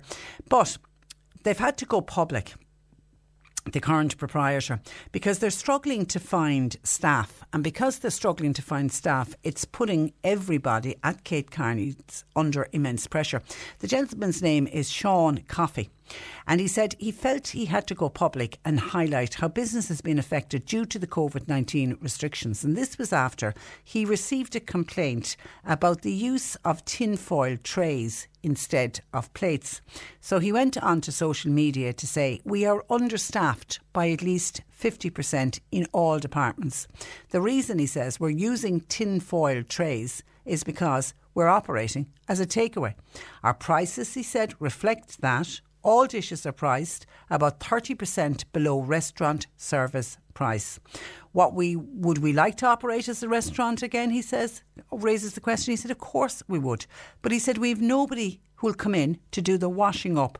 We've an extremely limited culinary team, and even as a takeaway, we can only operate 5 days a week." Now, what really got to me when I saw, and this is to say, he put this up on social media, he was actually speaking from his hospital bed. He is a 41-year-old man who's recovering from a heart attack. Now, I don't know if that's anything to do with the stresses and strains of what the poor man has had to put up with, but he said in the post, "We're in a different world out there. We're over 10 kilometres from the nearest urban centre," which obviously for Kate Carney's Cottage would be Killarney. He said, "We have not, nor will we be able to get the staff numbers required to operate indoor dining this summer." And he put up this a plea to people to please have patience with these staff, and he did it without the team knowing. He did it from his hospital bed where he's recovering from a heart attack, and he said, I've personally worked over 300 hours in the last month. He said, we're operating here for the last 172 years.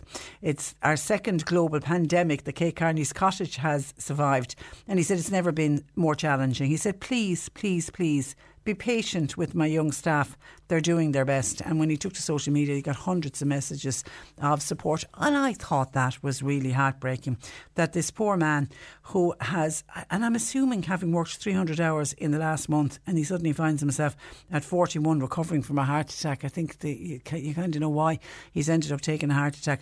But putting out the plea for the young staff, for people just to be kind. And obviously they're doing outdoor dining, but somebody made a very strong complaint about the fact that it came in the tin foil, the foil container, but it's operating as a takeaway. And of course, if we were taking it home, you'd be getting it in that kind of a container. You know, the way you get it from some of your Chinese or your Indian restaurants or whatever, and they come in those containers. But obviously that's what they've been using for outdoor dining. But if they don't have washing up staff, they don't have washing up staff. And actually, when I saw that from that man, Sean Coffey, it got me thinking, when outdoor dining started, we had a complaint in from a listener who was talking about a premises in North Cork, and they were complaining about the fact that it was takeaway containers were being used for the outdoor dining, and that the desserts had come like coffee, reused or disposable coffee cups, and the person was giving out saying it should have been in a nice bowl and whatever. And it never dawned on me, could it be that the business literally is finding it hard to get staff? Because we know when outdoor dining started, so many companies were coming forward saying that they were having a problem getting staff, and those that were getting staff were getting young staff who were inexperienced and were almost being trained on the job. And I know that first week back in June, I had a week's holiday, and it happened to just tie in with the reopening of hotels and that. And I got away for a couple of nights, and it was the one thing that stood out for me. And I remember I spoke about it when I came back on the Monday and said to people, you're going to have to be very patient when you do start to use hotels. And hopefully it's improved since. But you could clearly see very inexperienced staff. There was one hotel I stayed in up the country, and it was a 5-star hotel, and while we were sitting down having breakfast, there was people being trained in how to serve at the table, how to dress the table, and it struck me, this is a 5-star hotel. It's not something you expect to see at a 5-star hotel while guests are there, but that's exactly what they were doing. I understood it. I understood that these were very young staff and they needed to gain the experience, and that's why we all need to be just a little bit patient, and that all of the staff working in these establishments are doing their very, very best. And we all just need to be kind.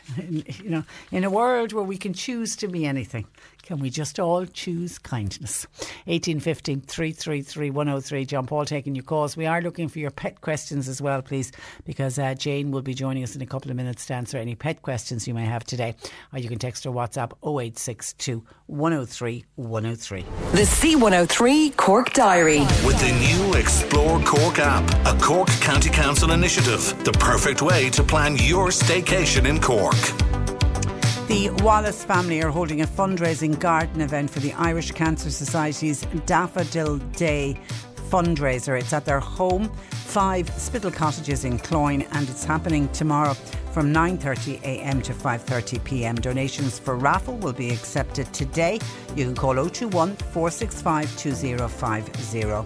Kildare Drive-In Bingo, that goes ahead tomorrow night, Creamery Yard at 8. And if you're in Castletownbere, the Development Association there are holding their Drive-In Bingo 8 o'clock, and it's at the east end of the pier. They've got a jackpot in Castletownbere for the Drive-In Bingo of €1,700. And Ballinhassig Community Development Association are holding a clothing collection in the Marion Hall.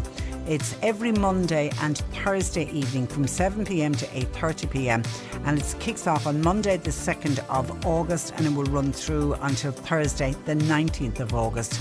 Items of used clothing, paired shoes, bags, towels, sheets, curtains, duvet covers, all welcome. And the collection is to raise funds for the refurbishment of the Marion Hall car park. Cork Today on C103. With Sean Cusack Insurance's Kinsale, now part of McCarthy Insurance Group. They don't just talk the talk, they walk the walk. CMIG.ie. You can stop texting us on our smart speaker. We'll be taking the listener to air in a couple of minutes. So if you have already texted, stay by your phone. You might be getting a call, but I want to leave the text message in the WhatsApp's free. If you have a pet question for Jane, 0862 103 103. Now, Bantry Basketball Club got a serious net gain, pardon the pun, when supermodel and actress Emily Ratajkowski helped them out of a fundraising crisis. To find out more, Pat Curran, who is the coach and co-chair of Bantry Basketball Club, joins me. Good afternoon to you, Pat. Good afternoon. Thanks for making contact with me. Well, this is one of these lovely good news stories, and God knows we could do with as many good news stories as we can. Now, firstly, Absolutely. Your fundraising crisis, I'm assuming the same with every other charity and every other sporting organisation. Impossible to fundraise during a pandemic. Well, absolutely. I mean, there's no quizzes, there's no, collections outside supermarkets or stuff like that. And it's very difficult to knock on doors of businesses that have been closed, and this week our usual time of the year for doing that. So it wouldn't be fair for us to be knocking on doors that have been closed for maybe 18 months at this stage. So we kind of had to think outside the box. So it was you, I believe, was the one responsible for really thinking outside the box. Tell me how this sponsorship came about. Yeah, well, I'm friendly with Emily's dad, John, and her mum, Kathy, and I was speaking to John the other night, and we were just talking about basketball, and came up about sponsorship for the new season, and I was explaining just what I said to you, and I just said it to him, would Emily have any interest in having her clothing brand, sponsor one of our teams? So he texted her, and she got back to him within 5 minutes, and he said, I would love to do that. So, and it was as quick and as simple as that. Quick and as simple as that, yeah. God, she's some woman. And her dad, John, has a connection to the basketball club. Yeah, he would have played in the 90s with the club, early 90s, maybe late 80s. He'd be well known in the area, they'd have a lot of friends that'd be connected to the basketball club. Emily herself, I think, would have spent a lot of time here when she was a kid, and she would have her own circle of friends her own age, so they'd be well-known people, they'd know Bantry very well. And is it a holiday home they have in the area? Well, they have a house, yeah. They have a house to share with another couple from San Diego, who also threw in a few bob. Robert Romero of the Tivoli Bar in San Diego, just that we cannot put bars on underage kids. Of course, so, yeah. Like, them anyway. But it came about yesterday, the whole furore came about because we were tweeting thanks to all our sponsors. And we'll just this one up. So we did mention all our sponsors too, and I'll just list them off very quickly there in 10 seconds. Yeah. Bantry Credit Union, the Anchor Bar, Cremin Coaches, Bantry Bath and Tile, the Boston Bar, Ryan Drummond Upholstery, Manning's Emporium, MCM Construction, and we also get a job and accommodation for a foreign player every year from the Brick Oven. Well done, and they're all local. They're all local businesses who have been always fantastic. Yeah, it's great, and it's more, it's not just about the money. It's about, everybody knows Emily Ratajkowski, the model and actress, but there's much more to her than that. She's used her platform over and over again to be an advocate for. And speak up for people who are marginalised, such as immigrants. She's particularly vocal for women's rights, reproductive rights, Black Lives Matter, LGBTQ rights, which is very inspirational for young people, and it's a great example about an equal and accepting society. So we're delighted, and we're thrilled to have her as connected to our club. She's very, she's got a great sense of social justice. Yeah, she's not afraid to use her celebrity platform, to speak out about injustices. So it's not just that, she's inspirational to the young people of Bantry, and they all love her, and it's great that they have this person to look up to. She's not just a model and actress, she's much more. Yeah, and she's got a great love of the area as well. She does? Yeah. Okay, our line is unfortunately sorry, letting us down in Bantry, but don't worry about it. We're well used to it, and good people of West Cork are well used to having bad phone connections as well. I'm actually in Kerry, so that could be. We can blame them. I'm standing on Ballinskellig Beach at the moment. Are you on the Hollybobs? I am indeed. Yeah. Weather beautiful. Gorgeous, yeah. Have you been off all week? I've been off. I'm a teacher, so I've been off for more than a week. Okay. Well, you've got the best week certainly to be Absolutely. away for sure. Yeah. All right, listen, once again, well done, and continue. Good luck to everybody involved with the Bantry Basketball Club. And as I say, it's a lovely good news story. And thank you very much, and thanks for making contact. No problem, and again, Pat. thanks to all our sponsors, not just Emily. You know, it's great that you allowed us to mention them all. Thank you very much. And here's to a great season for the basketball teams. Thank you. Bye-bye. That is Pat Curran, who is co-chair and coach of Bantry Basketball Club. 1850 333 103. We are looking for your pet questions, please, for Jane, our resident vet. She's going to be joining us in a couple of minutes. If you have a pet question, something wrong with some of the animals, and I can see some questions in about animals overheating and animals not coping too well with the warm weather, and obviously I'll kick off by asking Jane to give advice about how to help out the pets. I saw the animals in Dublin Zoo. They had big blocks of ice going into them and giving them sand baths. I think it was the elephants were taking sand baths. Okay, I need to give away a C103 smart speaker with Dundee for all of Ireland's trusted car dealerships. And again, huge reaction again today. Where am I going? I'm going to Butterford to Roy Whitehouse. Good afternoon, Roy. Hi Patricia, how are you? I'm not too bad. How is everybody in Butterford today? Beautiful weather. Are you working? Are you off? Are you on holidays? I'm not working at the moment, no, of the COVID, but hopefully back on Monday. Oh, hospitality? Hospitality, yeah. Oh, do you want to say where? Out in Breen, in a bar out in Breen. Oh, very good. So you excited about going back? Yeah, looking forward to it now. It's been a long 18 months, like. And it's a wet pub, obviously. It's been closed for the duration, has it? It has, yeah. It's a wet pub, yeah. It's been tough going. It really is tough going. It is indeed. Well, good luck with that. So a great way to set you off is to give you a brand new smart speaker. What is our winning phrase? Play C103. That's it. Well done. You know what to do when you get your smart speaker. Shout play C103 to it and off you go. Listen, listen, Roy, congratulations and good luck going back to work next Monday. Thanks very much. Thanks a million. Bye-bye. Sure, Bye-bye. bye-bye. Roy Whitehouse in Butterford, our latest winner of a smart speaker. Does Nick have another smart speaker to give away this afternoon? Indeed he does. And Mark in for Martina at 4 o'clock. And we'll do it all over again tomorrow. We've been having great fun giving away these smart speakers. And as I say, absolutely massive reaction every day. So stay listening. And remember, you have to say the winning phrase, which is play C103.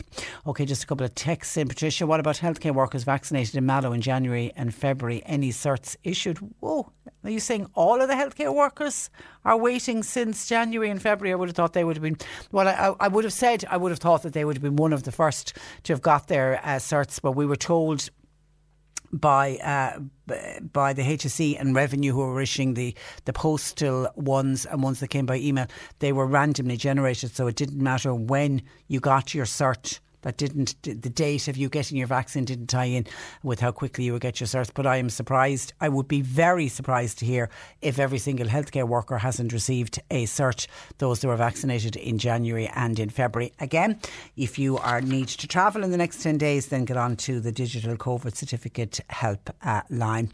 And here's a good piece of advice from somebody for people, people who are worried about the fact that the digital COVID certificate is basically, it's a piece of paper. It's an A4 sheet of paper. Somebody says, buy an envelope size plastic button pocket, those plastic folders, ideal for protecting your COVID cert. They'll be safe and clean for many a long day. And as someone says, hopefully we won't need them for very long. I mean, that is the other thing. We hopefully won't need them for very long. I mean, I'm assuming this time next year that they'll be possibly null and void. We certainly won't be using them next year. But in the meantime, we need to use them. But keep them safe in an envelope-sized plastic button, those little folders that you can get. Or my one is is just to photocopy them. I have a couple of copies of them in case the one that you have gets a bit tattered. Okay, I'm going to take a break and head to Jane Pickett, our resident. How would you like to look 5 years younger? In a clinical study, people that had volume added with Juvederm Voluma XC in the cheeks perceived themselves as looking 5 years younger at 6 months after treatment. Look younger, feel like you. Add volume for lift and contour in the cheeks with Juvederm Voluma XC. Reverse signs of aging by adding volume to smooth laugh lines with Juvederm Volure XC. For important safety information and to find a licensed specialist, visit Juvederm.com. That's JUVEDERM.com. Not for people with severe allergic reactions, allergies to lidocaine, or the proteins used in Juvederm. Common side effects include injection site redness, swelling, pain, tenderness, firmness, lumps, bumps, bruising, discoloration, or itching. There's a risk of unintentional injection into a blood vessel, which can cause vision abnormalities, blindness, stroke, temporary scabs, or scarring. Talk to a licensed specialist to find out if it's right for you. This Mother's Day, celebrate the extraordinary women in your life with a heartfelt gift from Blue Nile. Whether it's for your mom, a mother figure, or yourself as a mom, find that perfect piece to express your love and appreciation. Explore Blue Nile's exquisite pearls and mesmerizing gemstones that she's sure to love. Enjoy fast shipping options like guaranteed free shipping and returns. Make this Mother's Day unforgettable with a piece from Blue Nile. Right now, get up to 50% off at BlueNile.com. That's BlueNile.com. When you make decisions for your company, you look for the no-brainers. And if you have a lot of mailing to do, Stamps.com is the ultimate no-brainer. It streamlines your processes to make your business more efficient, which makes you less busy. Mail checks, invoices, legal documents, and everything you need to keep your business running with Stamps.com. Seamlessly connect with every major marketplace and shopping cart. Schedule package pickups and see your cheapest and fastest shipping options from different carriers. With rates up to 89% off USPS and UPS rates. And with the Stamps.com mobile app, you can take care of mailing and shipping wherever you are. Make the same no-brainer decision as over 1 million other businesses with Stamps.com. Sign up with code PROGRAM for a 4-week trial, plus free postage and a free digital scale. No long-term commitments or contracts. That's Stamps.com. Code PROGRAM. Invest, join us after these. Cork Today on C103. With Sean Cusack Insurance's Kinsale, now part of McCarthy Insurance Group. For motor, home, business, farm, life and health insurance, CMIG.ie. This is the Cork Today replay on C103. We're off to the Islandwood Veterinary Hospital in Newmarket, part of the Mill Street Veterinary Group, where Jane Pickett joins me. Good afternoon to you, Jane. Good afternoon, Patricia. And you're very welcome. And as expected, a number of calls in from listeners worried about their pets in the warm weather. General advice during a heat wave for dogs and cats? So we've been seeing a lot of problems with this over the last few days. I think most people are really trying their very, very best to be sensible and keep their dogs cool, but look, accidents do happen. General advice, I'd say, is just try and keep them in out of the sun as much as you can. Really give them plenty of opportunities, like ourselves, to have a shady spot to lie in. I would be really particularly careful with excitable dogs that enjoy playing with the family, because a lot of the time they won't realise that they're really hot before it's too late, because they'll want to go out and play with the family in the garden. Whereas, let's say, an older, more sedate dog might have the good sense, like my own older dog, to go and lie somewhere cooler, because they're less kind of distracted by chasing bulls and things like that. But it is really important to keep a good eye on puppies and also older dogs, because they are a little bit more fragile. I suppose they don't have the robustness of a healthy adult dog. Cats are usually pretty clever at popping themselves somewhere shady after they've had a little sunbathe. They're usually very good at keeping track of how hot they are. However, let's say dark-coated breeds that are a bit sunbathy, just make sure that they have plenty of time in the shade if you do notice that they really are kind of overdoing the sunning. Be really careful when you walk them during the day as well. So you really need to walk them early in the morning and late in the evening. I don't want to see any dogs out in the middle of the day or going for a walk between 12 and 3 is the absolute worst, where the sun is high in the sky. But even in the last few days, much earlier than that in the morning, it's too hot, and quite late into the evening, it's too hot to be walking a dog. I think a really important thing as well is to be careful where you're walking. If you can walk somewhere where there's a lot of shade, like a wooded area, that's really helpful. And as well as that, you need to make sure that the ground itself is not too hot for your dog to be in contact with.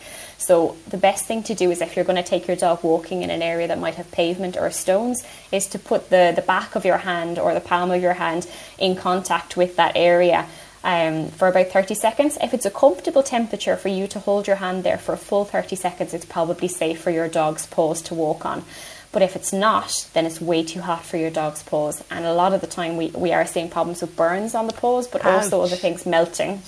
Yeah, so we've seen some cases of tar melting onto paws, which is extremely dangerous because it's quite corrosive from the hot weather in the roads. So it's important to be really, really careful with that.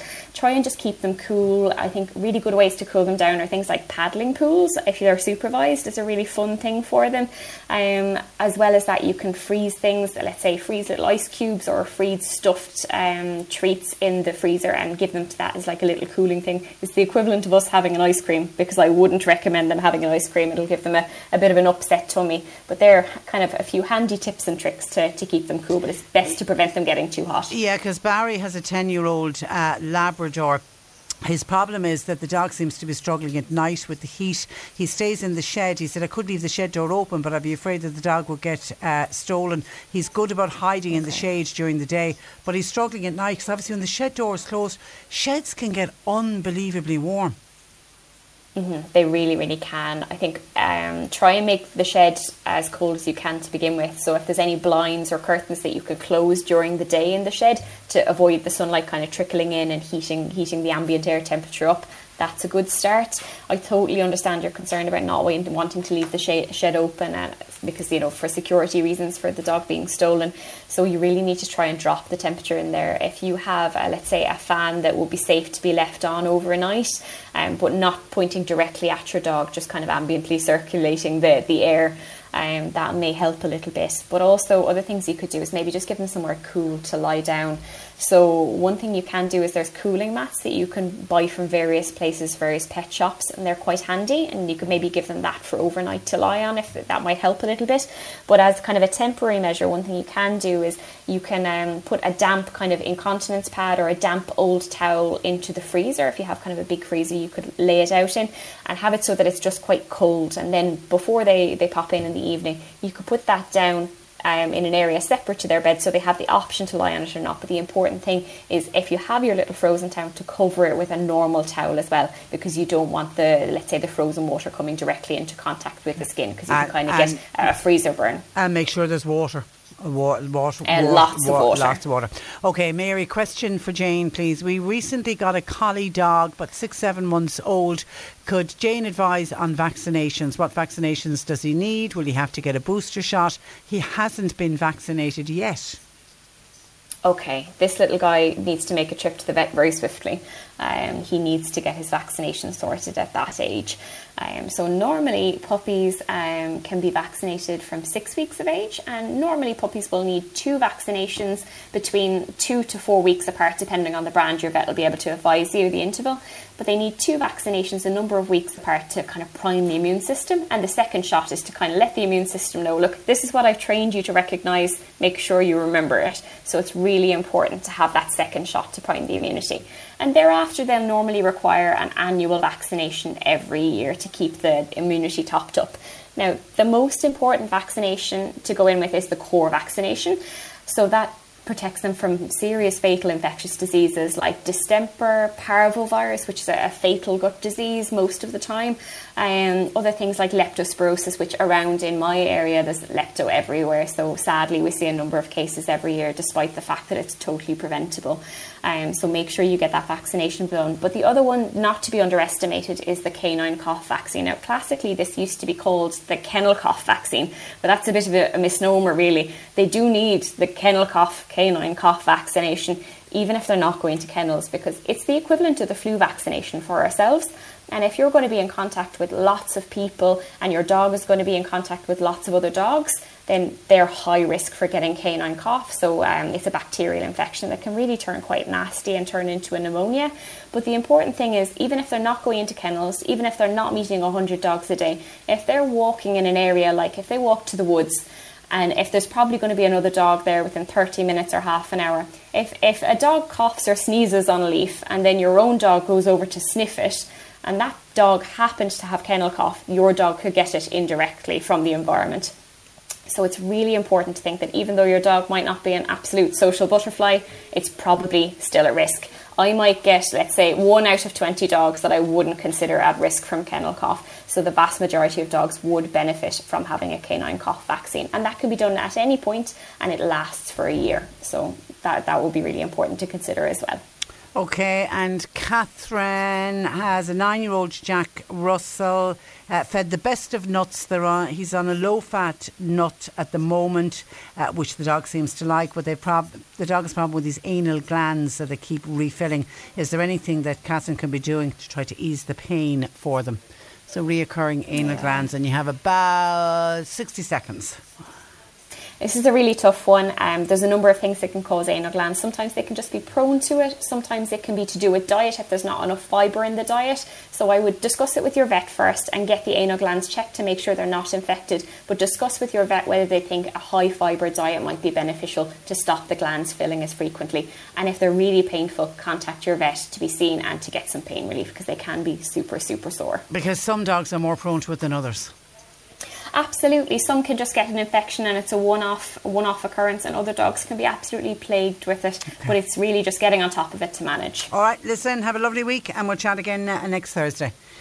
You too. Thanks for that. Bye-bye. That is Jane Pickett of the Islandwood Veterinary Hospital in Newmarket, part of the Mill Street Veterinary Group. A lot of people on saying about getting their digital COVID certificate. Sue says, I got my first jab in Páirc Uí Chaoimh, second one in City Hall on the 17th of July. I had my digital cert 3 days later, which is really, really quick. Hi Trish, I got my first jab in Mallow, got my second one at the racecourse in Limerick, 2 different settings, and I received my cert last week by email. Hi, I got my first vaccine in Páirc Uí Chaoimh. I got my second one last Saturday, and I got my digital cert on Tuesday. So for some it has been extremely efficient, but for others seem to be waiting, and there's no explanation as to why that is happening, unfortunately.